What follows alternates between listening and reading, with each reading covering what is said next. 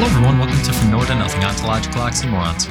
I'm your host, Joel Bouchard, a doctoral student in psychology. With me is Mr. Norman Gayford, a professor of English and philosophy. Sometimes, as modern humans, we fail to recognize our complete and total lack of self-sufficiency. Even the most keen outdoors person is often at the mercy of at least primitive technology.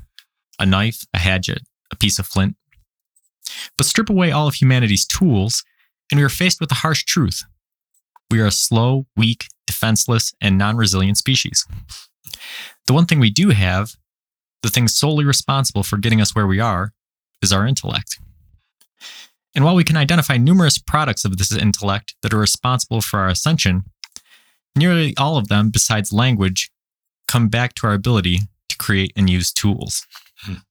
Well said. Yeah, so it's sort of an interesting paradox there in the intro. You know, you think about, humans as not being self-sufficient. Well, if we're not self-sufficient, how did we come to dominate the planet? And the answer is through tools. So getting into it, what is a tool? Well, you know, I always love etymology. And so we go back to the Old English, Germanic base. It means, in that sense, it was two. Sometimes toll or tool. It was tulo, and then got shaped. Too much detail. To make, to prepare, to have a sense of doing or creating something that is going to help you do something else. And so it wasn't specifically to an item, but then we began to say, well, how do you do other things? Well, usually you have items that help you do that. Yeah. And that's what got me interested in this topic philosophically, is it started with practical considerations, right? I was at work. I work in a manufacturing plant. Yeah. And just talking with our engineer and realizing that everything was being referred to as a tool, right? So you had traditional tools, hand tools and stuff. But then he was talking about the mold as a tool. Oh, we need to, remediate this tool. And then, and then pretty soon you realize, man, everything is a tool. And I'm like, well, what is a tool? And then I thought about it a little bit more. I was like, man, even the word tool is weird, right? I was thinking about it, I was like, where does that word come from? Like, to my ears, I can't identify, some sort of Latin or, Germanic origin. And it's really a very ancient word. So it came from there. And, even in your description, right, this is a very broad thing. Oh, it is. It's a very broad thing. Yeah. So generally, tools are something that we use as sort of a means to an end, right? Yep. Is the value of a tool merely its usefulness, or? Oh, well, this could take me lots of places, because you work in manufacturing among all the other kinds of work that you do. I was raised in the home of a mechanic and a woman who worked in factories and was using tools. I, in my own work over the decades, realized very quickly that everything, the pencil, you teach writing, you need to have a stylus of some kind, right? In order to write, you need something to write on. Those are tools. The funny thing is that in conversations with my dad sometimes, I will refer to my toolbox and hold up the phone, and he will say, quite acerbically, but with a sense of humor, no, that's your brains. That's all your young people. I just call that the brain. You just pull out the brain out of your pocket. I'm thinking, okay, this is a toolbox. No, my toolbox is in the garage and it has all kinds of tools and drawers. Yes, and there are drawers on this phone, and so we'll go on and on. But that's just indicative to me of the one level of tools for a mechanic. And yet, he needed to keep those tools clean. Why? Because you always keep your tools clean. Why? Because They work better that way, sure. They also look better. The mechanic who has a shiny box and the tools are fine, is sometimes the mechanic who also doesn't share his tools because other guys come over and just want to grab them because they didn't buy them for themselves. So tools become a proprietarian thing. And so when I was growing up, I saw people, because I worked in my senior year in one of the shops my dad worked in, and I would see guys who hadn't acquired their own tools, and they were just always coming over to take his. And sometimes he'd be benevolent and let him take a tool, but if they didn't, they just kept doing that. He'd say, "You need to acquire your own tools. You need to." He probably didn't say acquire. To get your own tools. You need to have your own. So then it's tools as part of your being. Treat your tools well. Your tools will serve you. There's a whole. So it's not being stingy. It's being. This is part of the work. Is to know your tools. Right. Yeah. And that's good because you went right where I was hoping you would. It's an important part of it. So, tools, it's not just what they do, but I think that it varies. It probably varies with the tool. I think my mind immediately goes to cars, right? So you can buy, an economy car from East Asia, right? And it would serve you perfectly fine. Or you could buy, a sports car from Italy. And for all intents and purposes, you may use them exactly the same. There might be, some showboating here and there, that sort of thing. But for the most part, you're using it as a tool to provide transportation from one place to the other. But there's completely different considerations that go into choosing the one tool over the other. Yes. Right? Yeah. And like you said, it comes down to, I think a primary driver in that case would be aesthetics, which is a whole philosophical school. Even for folks who might not use the word aesthetic, that doesn't matter whether you use the word as a tool to be more precise. But yeah, it looks nice. Yeah. So there's aesthetics, and then there's also the way that the tool performs. You can look at reliability or gas mileage, which both of those things might be higher in the cheaper car. So in its execution of transporting, the primary purpose of its existence, transporting from one place to another, the quote unquote inferior tool may actually perform better. But there's these other qualities that only, racing a car. How often do you do that in the course of driving, right? Mm-hmm. Even if you have a race car, very rarely do you go pedal to the metal. So really interesting how these tools are used and the amount of value, monetarily you put into one over the other. The discrepancy and the reasoning behind that is really kind of fascinating. Another one that's personal to me, right, is guitars. Sure. If you look at guitars, technically, if you have a guitar that has the same scale length and the same tone woods and the same pickups, you're going to have a very similar sound. But there's thousands of variations of guitars that do have the same scale length, tone woods, and pickups. So if those three things are sort of determining the sound of a guitar, then why do thousands of variations of it exist, right? It has to do with the color and the shape and, the ergonomics and these other things that play into how the tool executes its the workmanship. Whether it's handmade guitar or the mass-produced guitar. Yeah. So is the distinction between a tool and a machine philosophically important? Well, I thought so, and I vacillated on that over the years. And as I was getting ready for this discussion today, I asked myself that question, a very similar question, and I realized, well, machines are tools, and if we're just going to isolate tools as one distinctive object, well, a machine is an object made up of other objects. Well, a Bic pen is an object made of a very distinct low number of other parts. And so if one is going to start making the distinctions, well, you have to have X number of parts or just one object by itself to be a tool, then I think we get ridiculously categorical and miss the point of the discussion. So yeah, I think machines are tools. Out of curiosity, now that we brought it up, how would we draw the distinction between a tool and a machine? So I'm guessing you probably haven't looked up the definition of a machine, right? Have you? I did not look up the definition. Neither have I. So let's try to come to it on our own, and then maybe we'll look it up. I'm going to put my tool down.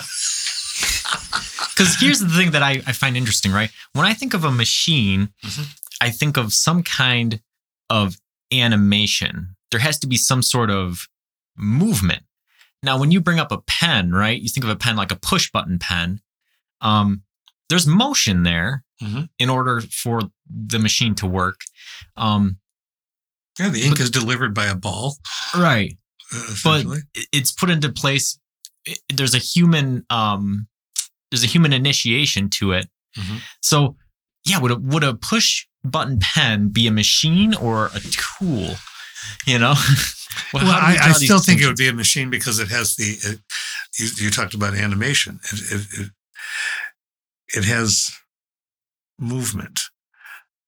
However, what moves inside a computer? Right. Yeah. Well, the fan. Yeah. There's a fan that moves. The electrons. Yeah, everything else is pretty much electrons. The rest is I'm old fashioned. I use a mouse still. Oh my God, how does that sound? I don't particularly like the tap kind of things. That's an aesthetic choice too. It's not. It's a tactile choice, whatever. But moving parts in a computer, really not many, and yet you would. You would definitely call it a machine. So a machine implies a process. To me, I think a machine implies a concatenation or structuring of smaller processes to make something bigger happen. A tool might help one accomplish a task. A machine might create something by design. It's been created to produce something after you push the button. But you work with large machines. As I say, my mother worked with them. We all, in some way, encounter large machines. A combine for a farm is a tool to harvest, right? And so there are many other parts that are working in there that are tools addressing smaller processes to make the bigger thing work. So maybe a machine is a combination of tools. Yeah, it seems pretty apparent there's overlap, right? As a matter of fact, you could probably go as far as to say every machine is a tool, but not every tool is a machine. So I think that's where this distinction would have to be drawn, is looking at, you can't look at, man,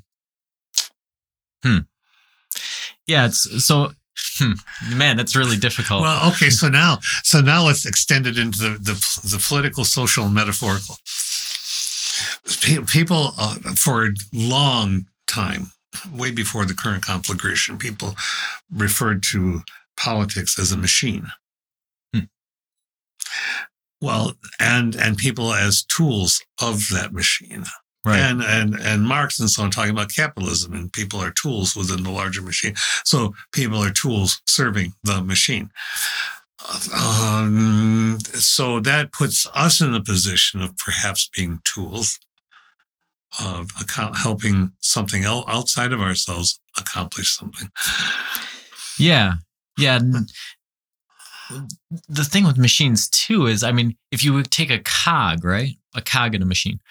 A cog by itself isn't really a tool unless you're using it some way that it's not meant to be used. It's pretty useless. But when you throw it into the machine, then it becomes a tool because it interlocks with other cogs that perform a function, right? This is where teleology arises. Okay, so the teleology, and I know you know the term, but we'll just refresh anybody listening. The teleology is a philosophical approach that asks, what purpose does something serve? It's not worried about the cause of the thing, but rather what purpose it serves. And often teleology will then imply, or did imply for some time, that the serving was toward a good. Oh, okay. So we're talking teleology here when we skew into, a cog. However, a cog can be used to make some really interesting art marks on paper. Yeah. And there's the phrase, every tool's a hammer, right? Yeah. So, yeah, you could use a cog to smash something and it would be a tool. But you can use the purpose, so you have the purpose that it's designed for. If you take the purpose that it's designed for and you remove it from the machine, then it loses its status as a tool. If you're just purely looking at purpose, right? For which it was intended. So yeah, this is sort of, maybe we should read the definition of a machine now. Okay. Now I'm kind of curious. I'm going to bring up a machine etymology, since we are using our tools. Because we have this interesting thing going on now where machines have tools inside of them, but machines are also tools when used as a whole for their purpose. From the Greek, mikos, meaning contrivance. Doric Greek, mikana, or mikane, down to French, mid-16th century, machine. And so what it means is deciding or resolving. And it was often used in military senses or in theatrical senses. So the machine means contrivance, an engine, something that is used for deciding or resolving a problem. So that's interesting, right? That's really pretty wild, because I would expect, you'd be looking into it and you'd have something that has to do with some tool related knowledge, but really it's all about problem solving. And then, so if we bring up like a dictionary definition of a machine. Yeah. So a machine is, this is just the first thing, it's Wikipedia right off the top. A machine is any physical system with ordered structural and functional properties. So we are a machine. Our bodies are a machine in that sense. Yeah. So really interesting. Contrivance, right? Some means to an end of a tool. So really, I mean, that's why getting down these rabbit holes of etymology is fascinating, because you said an engine, and then my mind's immediately like, what's the difference between an engine and a motor? Is there a difference? Is it just semantics? An engine drives something. Well, how many different ways can you drive? Well, we're a machine. We're an auto culture. Someday that's going to go away. We are not always going to be an automobile culture, and so all those metaphors are going to spin off into archaic disuse. Like the save file on computers being a floppy disk, right? Floppy disk. Is a floppy disk a tool? Yeah. Yes. Yeah. This is why it's really interesting. We may not have established what a tool or a machine is or any of that stuff to this point, but what we have established is that the language of tools and the metaphorical and just the subconscious, the integration of tools into our beings is so deep, right? And that depth kind of leads us into the formative aspects of it. So now we need to look at, okay, well, where did tools, kind of come from? And one of the interesting things I found out when researching tools is that tools actually predate humans themselves. They said that based off of, humans' use of tools and chimpanzees' use of tools and other animals, they said the use of tools probably goes back farther than Homo sapiens does in the historical timeline. So that raises an interesting question, right? Could Homo sapiens be, quote unquote, man without tools? That's a really, really interesting point. So let's go to the definition of Homo sapiens.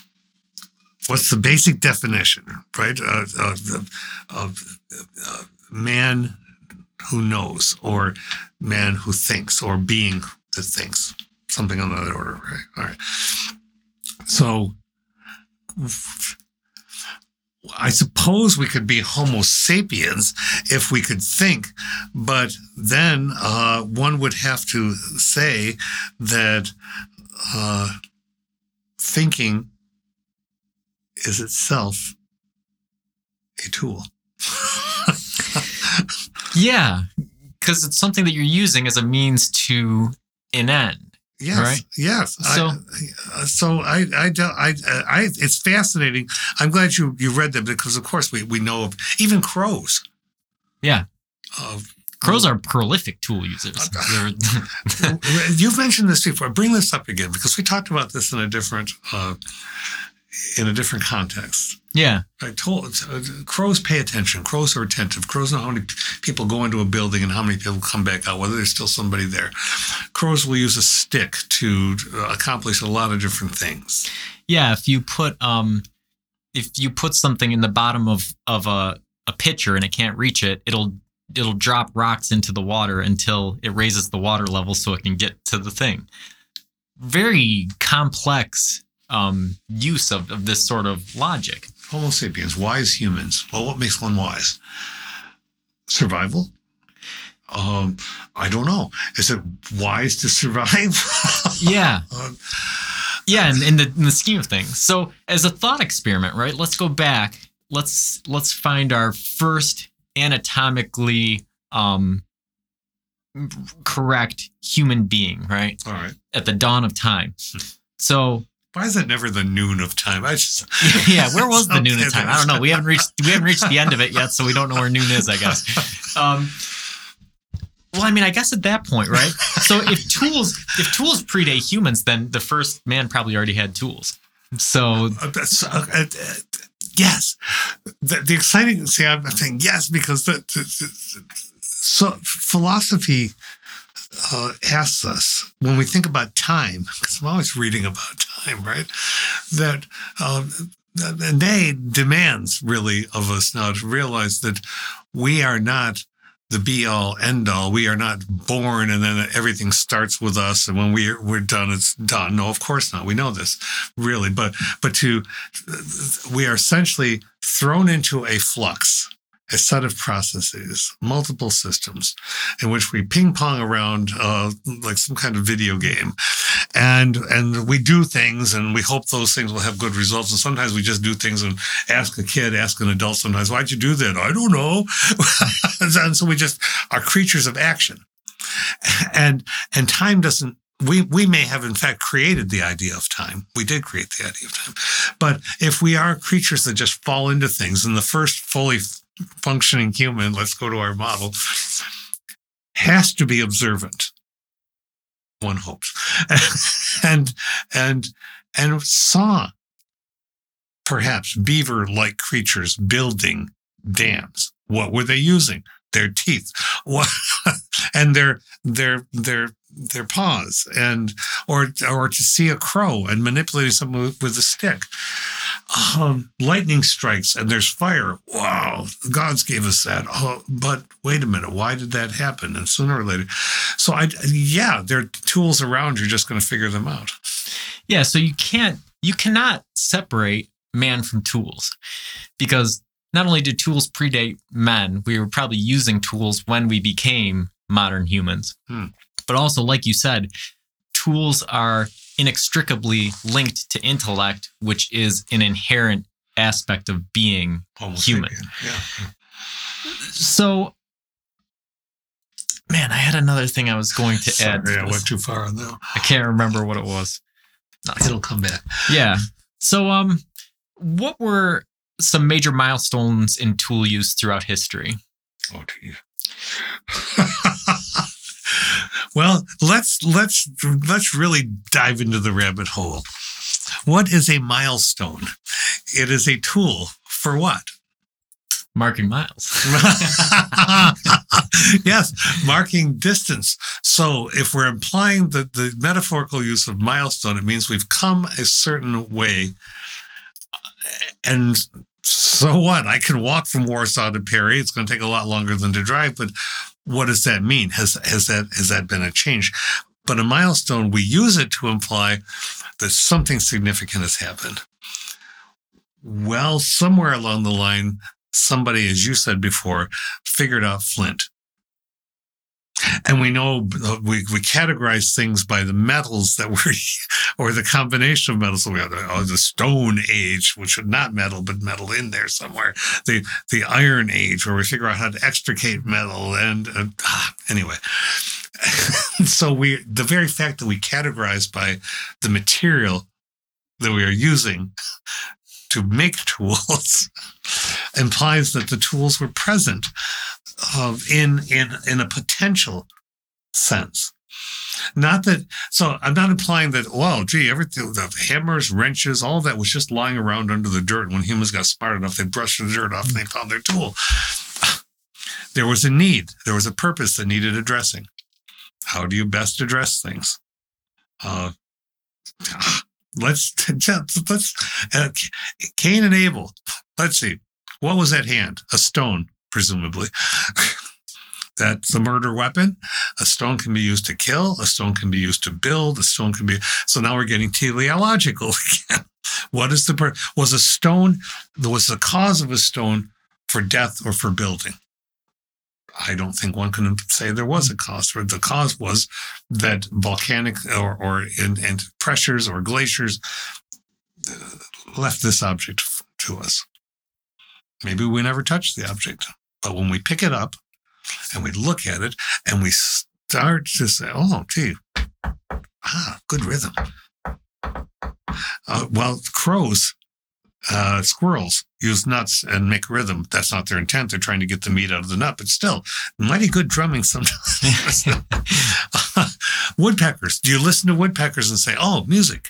Or why are they doing, so they peck into that. Well, I don't have a nose that can do that. I'm just extrapolating like crazy here. But I think that's how humans work. Yeah, and you sent me a really good article expressing that exact thing before we did the episode where the philosopher was essentially saying, we think of tools as having a purpose, but really that's a backwards way of thinking about it. Really, we have a purpose and we create tools to fulfill that purpose. And sometimes we going back to your hammer, everything's a hammer. And sometimes if you're trying to get something taken apart, I confess, I don't know how many other people would say this, but I think we recognize it. If I don't have a hammer at hand and I need to get a nail down in the floor so somebody else doesn't get cut on it, but I have a stone over here for my rock collection, bam, I might wreck the stone, but the nail went down in. Right. So suddenly the purpose of that stone is multiple. Yeah. And, so if we think about it that way, then really tools, like we mentioned earlier, right? The intellect is the tool, right? Because we have a purpose. We have to figure out a way to accomplish that purpose. And the tools originate within our mind. Mm-hmm. I'm thinking of like a Rube Goldberg machine, right? Yeah. It's not really accomplishing much of anything, no. But at the same time, it's accomplishing a lot. And it's starting in somebody's imagination somewhere. And really that's all it is just an exercise of the imagination. Projecting, yes. Yeah. And so when we think about like milestones in tool use, right? I can't remember if I mentioned it on the air before, but I know you and I have talked about it. The thing that was fascinating to me, I watched a documentary on was Neanderthals and how humans ended up, essentially wiping out Neanderthals, or Neanderthals went extinct.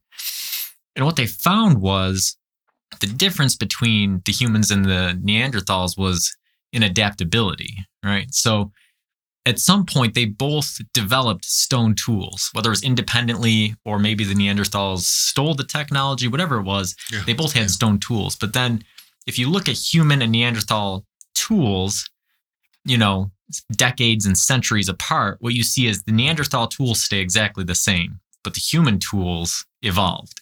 They became sharper. They became, more streamlined. They had better ways of affixing the stone tools to handles. They had all these other things until eventually they were just so much more effective that Neanderthals could not compete.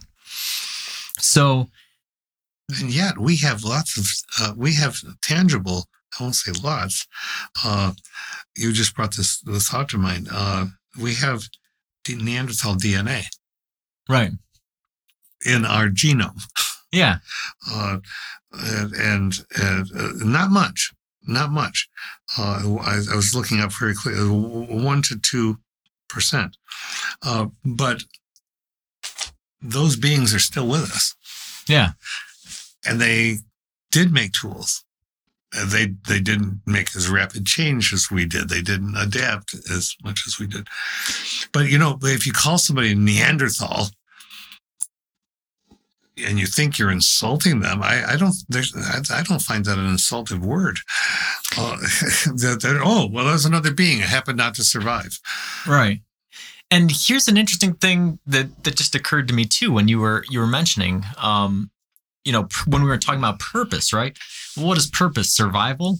Well, if you think about it, let's think about it for a second, right? So humans survived and Neanderthals did not. So that would appear to be a success, right?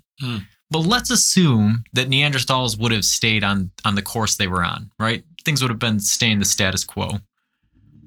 Well, humans have gone on and made all of these inventions. We have these milestones, right? Well, the milestones originally start out pretty positive, right? You have the Stone Age, you have the Bronze Age, you have the Iron Age.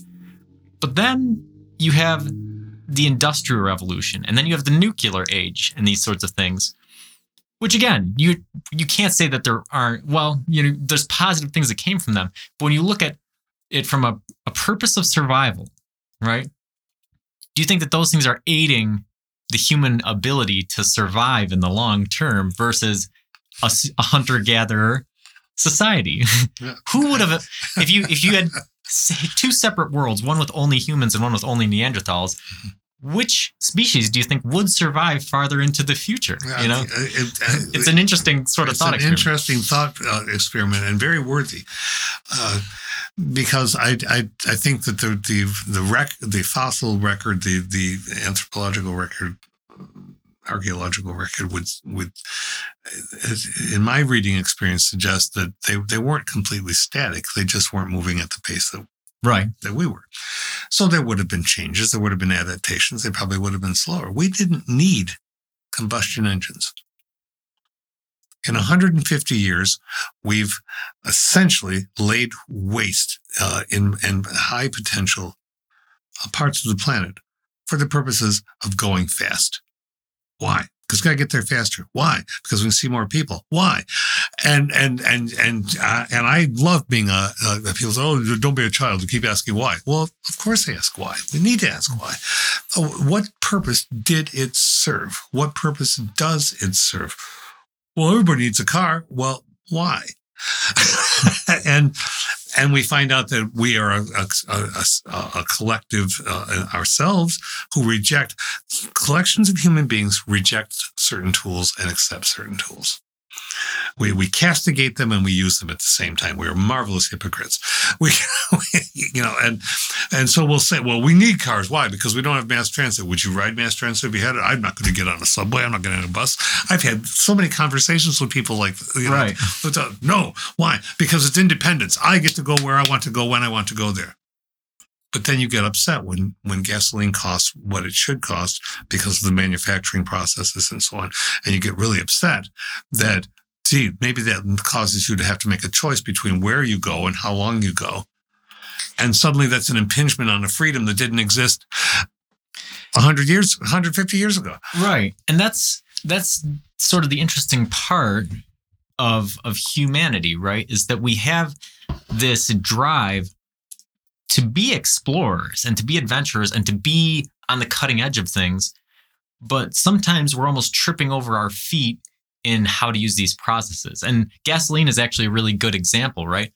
In the human history of refining oil, there was a time where they found oil had a purpose, right? And so they refined it. And then they just kind of burned off all the byproducts. Well, some of those byproducts were gasoline, butane, all these different things. And over time, decades or centuries later, somebody would discover, oh, well, this is actually a very useful, valuable commodity. But for hundreds of years, you had just been wasting it and in the process affecting the environment, right? So, and human history is sort of filled with those types of stories, right? Of us discovering something and immediately putting it to use. But we don't really have a full understanding of what it's doing, and and it's so that's true. And when we realize, if we can admit that it's just as true now, then that is a positive step. I'm just listening to it and thinking, so often I just think of, I've said this in classrooms and other where we're barely out of the caves. And in a time sense, that we've created the measures of time, then that's true. Compared to galactic scales, we're barely out of the caves. We're awakening to things that we wouldn't have given thought to 3 generations ago, or 2 generations ago. And so a lot of this shouldn't be new, but it is. And so the crux point is, do we use the tool of our intellect in order to say, why, which is a very important tool question. Why would I do this when I could do that? Measure how many times and then cut once? Yeah. Measure twice? Sometimes people say measure thrice and then cut once. Why? Because once something's cut, you can't go. Yeah. And again, like that paradoxical nature of humans, right? You think about climate change, right? A lot of people resist green energy for various reasons. Mm-hmm. That largely boiled down to what you were saying previously, which was that there's this strange sort of circular argument of, well, we don't have the things to make it work. Well, if we did have things to make it work, would you support it? No, because this is ingrained. Mm-hmm. But then there's climate things that are becoming very real, right? You have your doomsday glacier that's about to melt and raise the sea levels by 2 feet.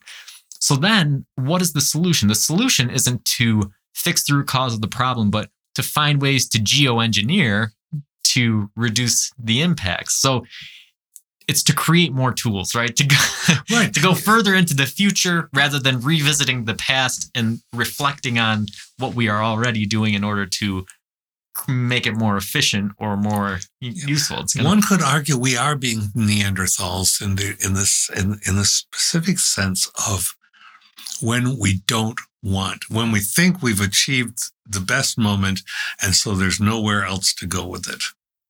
Yeah. All right. I think of the devastation of, which sounds easy to say, right? It's an intellectual thing to say, but the devastation, the human toll of coal mining, black lung, and death, and on scales that shouldn't, and suffering. And yet some of the very folks who've suffered through that in multiple generations of families will still defend unto death the idea that we've got to have coal. Why? Because it's work. And so then there's no necessarily generative thought about, but what other work would we be able to learn and to do to be supportive, maybe not to have to encounter such medical issues. But that just runs into the wall. But we've always done this. But in fact, we probably haven't always done this in the historical record. Right. Yeah. And then you see this on a company-wide level, especially in something like manufacturing, right? Right now, there's a huge supply chain crunch. So there's a lot of things that aren't available. And so you see different customers approaching that different ways. You have some customers that say, well, this is our product. This is what we know works. So we're only going to accept this. So as a result, things will be on hold for a long period of time. And, they'll be scarce. And then you have other customers that are saying, okay, well, if this isn't available, what is? Well, we have this polymer instead. Well, okay, could we, essentially that's the same thing, but with a lower gel content. Could we use a different processing aid to make that work? Yeah, we could, and creative thinking. Right. And it's and when you extend that into things that are more ecological and in a lot of cases more cost effective, you make progress into the future.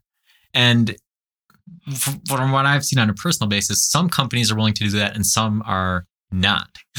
And it's having a major effect on humanity in the current moment that we're in. In the situation you were just describing, as we thinking about tools, are you using the same machines to create those other things with different polymers? But is it still the same machinery? Yeah. Right. Yep. So it's using. If we go with tool and machine, it's using one into the other that already exists, but yet creating something new with it or something alternative with it. Right. And there's a process that goes into that. You never just replace one thing with another and things go well. You might come back and say, okay, well, we're going to have to adjust the heat of a press, or we're going to have to adjust how fast the press injects the material, or how long the press cooks the material, or you'll have to adjust a number of different parameters in order to get it to perform and produce the same thing that the other thing would have. Research. Right. And development. Experimentation, yes. So there's these things that go into it. So leading that into sort of the speculative portion, do you think a tool or a machine can become so effective that it performs innately human tasks better than humans? Well, that depends entirely on the definition of better for me. I know I'm annoying. I'm so annoying because it's the word. It's always the word. What do we mean by better? Do we mean faster? I'm just asking if you want to toss that in or shape it, or you just want to stay with the word better. No, I think it's a good question, because this sort of question leads directly into artificial intelligence, really. And so if we're asking, can a tool or a machine become more effective than humans at human tasks? We can look at examples of it, and then everybody's read like an AI generated article, right? Mm-hmm. And did the AI do it faster than a human? Absolutely. Did the AI have more facts than the human? Absolutely.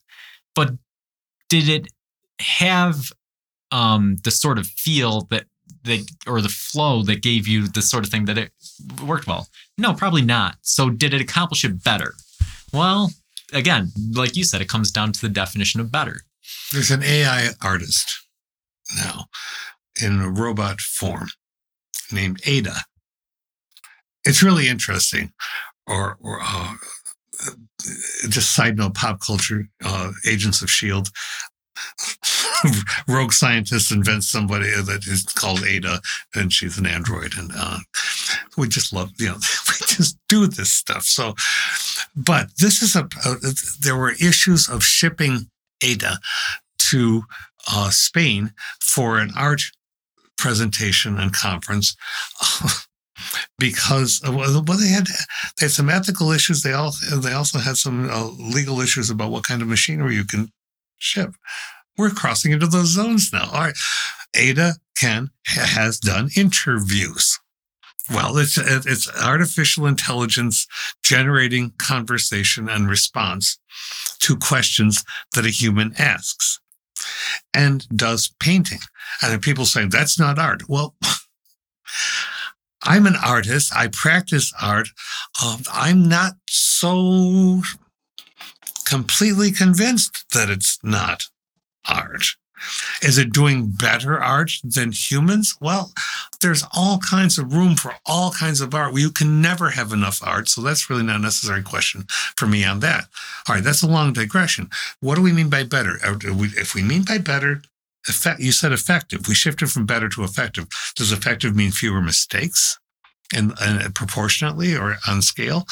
Does effective mean that plus faster? There are one I think could argue that yes, that is done in manufacturing.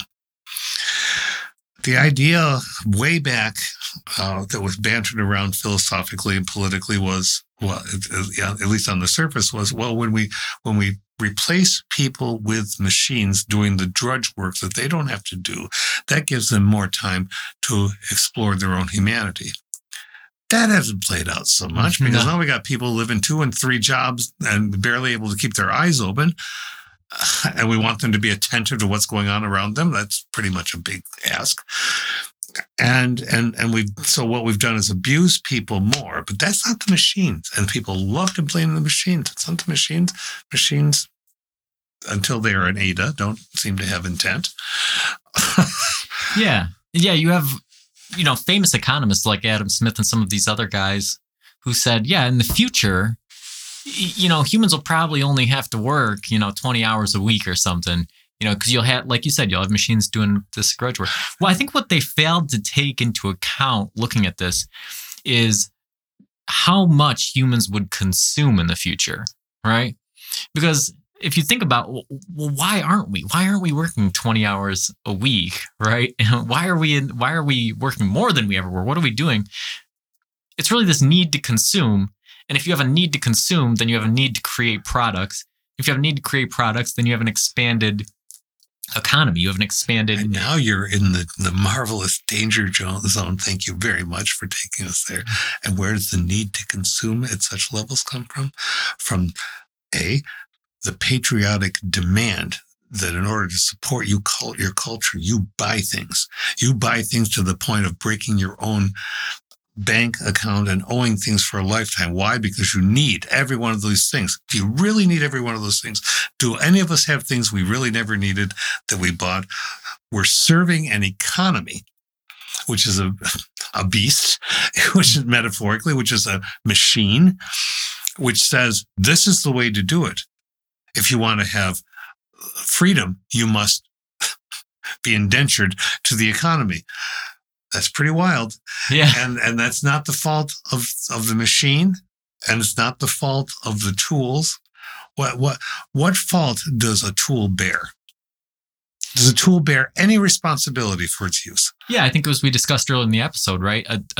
We have a purpose and we create tools for those purposes. But a tool inherently is devoid of purpose because it's just an object, right? Like you said with the stone. The stone just exists and a human decides whether to use it as a hammer or a percussion element or a building block or these sorts of things. And if we corporately, corporations, companies, medium, small, large, whatever, make decisions to put tools in place that reduce the cost of their workforce without giving any thought to what other things the humans could be doing and paying them what would be a living wage in order to do those things, that's what undermines the intent of the tool potentially in the first place. If your intent was to diminish your workforce so you can have even more money for yourself, then you're removing the human concern and the human ethical responsibility.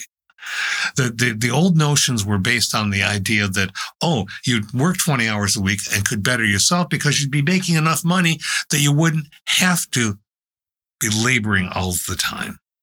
But we haven't abandoned the notion that you're supposed to work 9 to 5. Now we've shattered that entirely. Now you're supposed to work all the time. You're not a good American.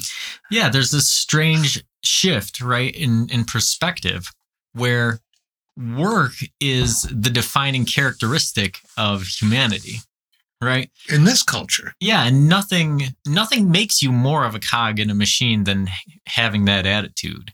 Because, like you said, that it is becoming, you have to think, well, what am I working for, right? What are you working for if you don't have time to yourself? What are you working for if you can't supply yourself or your family with the things that you believe you need, right? So what is the purpose of this, right? What is the purpose of living, right? If you're just, this is what you do, this is your job. And all of this comes out of the word tool. Yeah. So there's that side of it, which is, tool use and the human work part of it.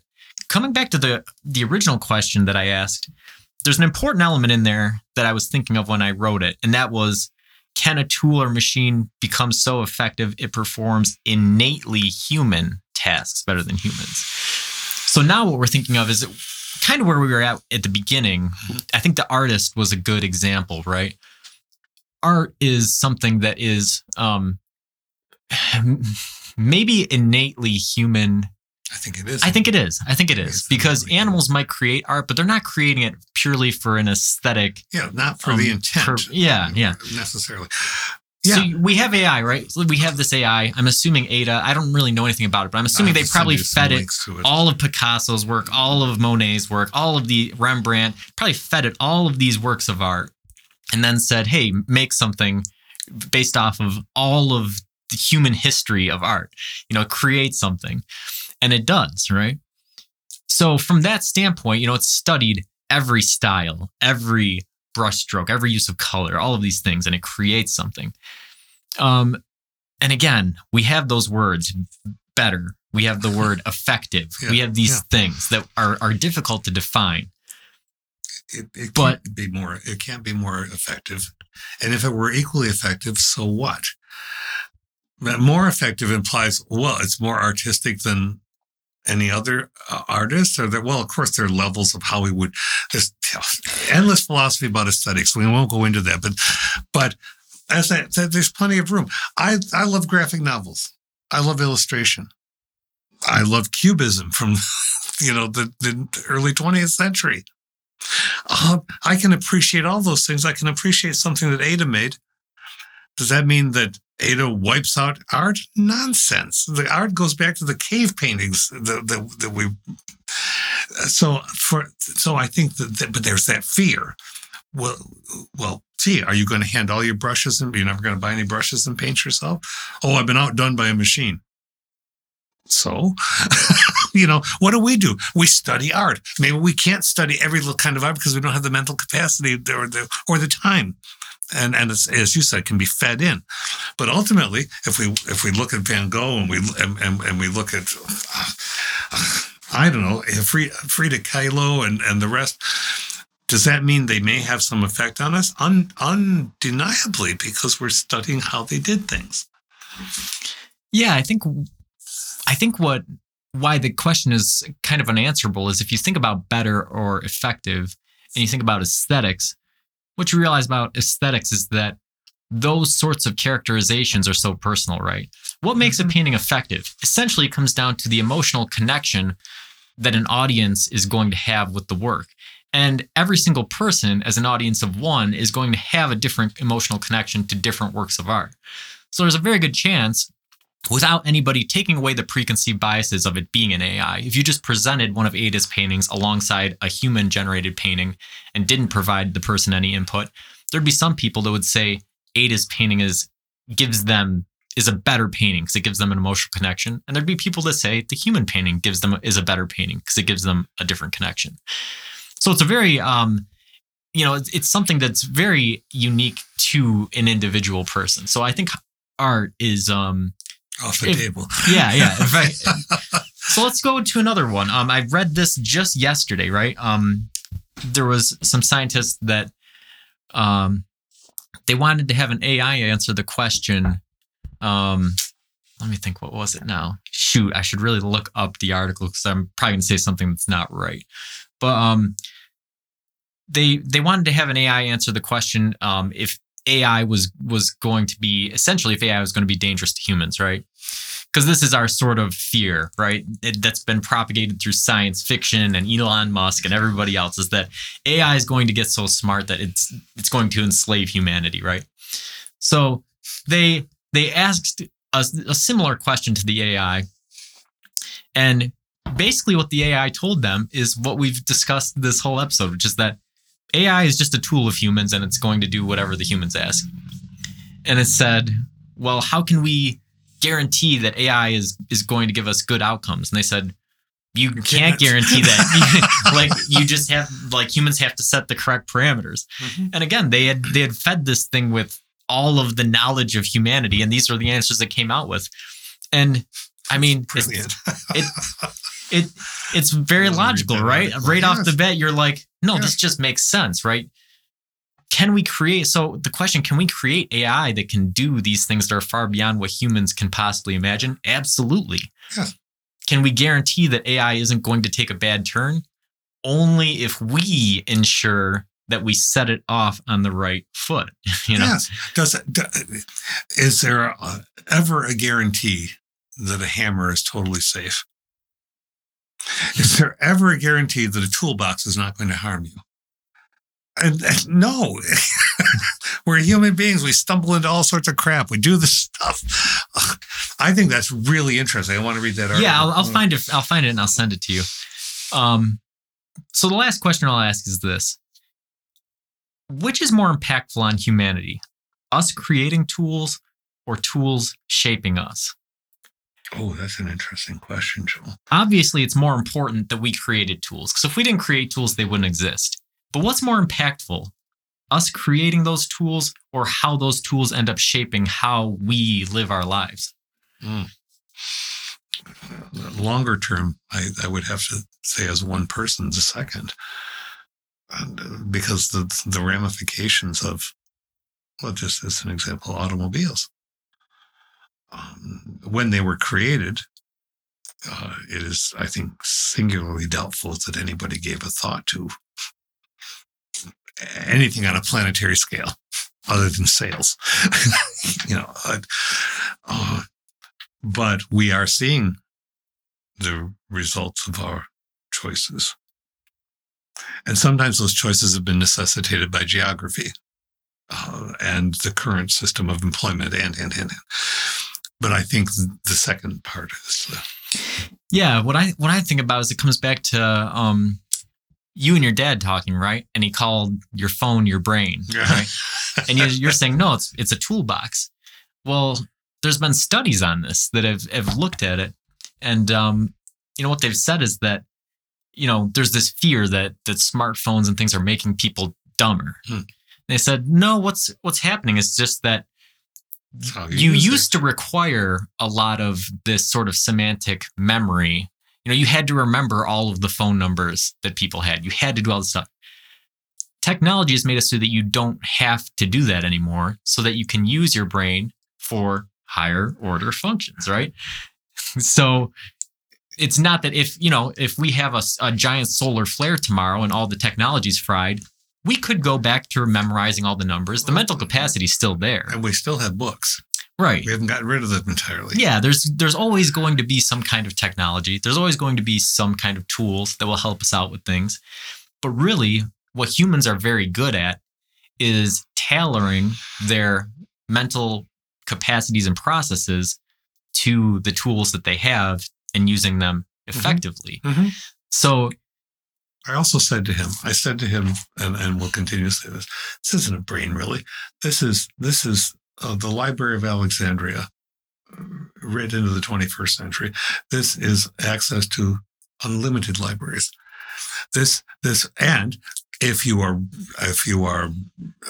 trying to be adept using the tool or the tools, then you have to think really creatively about research. You have to think about how you ask a question. It makes us better question askers in prospect than we may ever have been before. Right. And I'm sure, as that's, and the speed of technology, right? You talked about it earlier. Like, I can remember a time before the internet was a household thing, right? And I am not an old, I'm not an old person. No. But I'm sure you, as somebody who's been in education your whole life, can remember this, because I can remember it when I was just getting into college. Mm-hmm. People saying, well, kids these days, they can just look stuff up on the internet. I remember when I had to search through the card catalog and I had to do all this, as if that somehow made you a better student, right?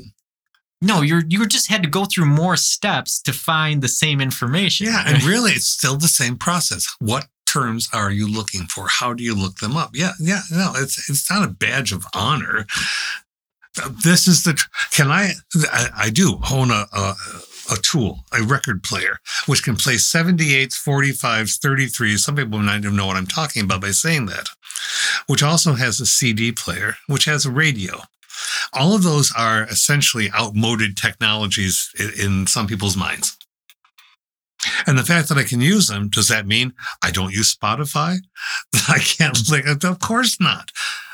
Does having some aptitude with an older tool automatically excise you from the group of current knowledge? Of course not. That's all sociological. That's not required by the tool. Yeah, because there's different purposes for these tools, right? Spotify, in large part, it's that mobility, right? I can listen to this anywhere. But it's also the space saving. Yeah. But me and my wife, when we go to decorate the Christmas tree, we throw Bing Crosby on the record player. And granted, we don't know anything about records, so we did have to go through all the different sizes. Originally, he sounded like he was on the Chipmunks. And then nope, that's not the right size. We keep changing. Okay, so this one's actually a 33. And then we play it. But that crackly record hiss and, the inability of the vinyl medium to over compress things and these sorts of stuff, it provides you with a certain feel. And that tool has a different purpose than an MP3 or a tape or a CD or any of those other things. So they are all different tools. They all do have different purposes. And so even though as humans, we think of one as replacing the other, it's really replacing some of those functions, some of those purposes. But a lot of tools never really become obsolete. And even hand tools, right? You can go back and you can look at planers or chisels or some of these things and say, all right, maybe we do have tools that have replaced these, but these still do a certain thing better than the newer tools do. Yeah. And that's kind of the fascinating function of them. We've really just scratched the surface. And I think we should do a whole episode on technology and maybe machines and automation and some of these other things. But it was a fun discussion. So until next time, keep pondering.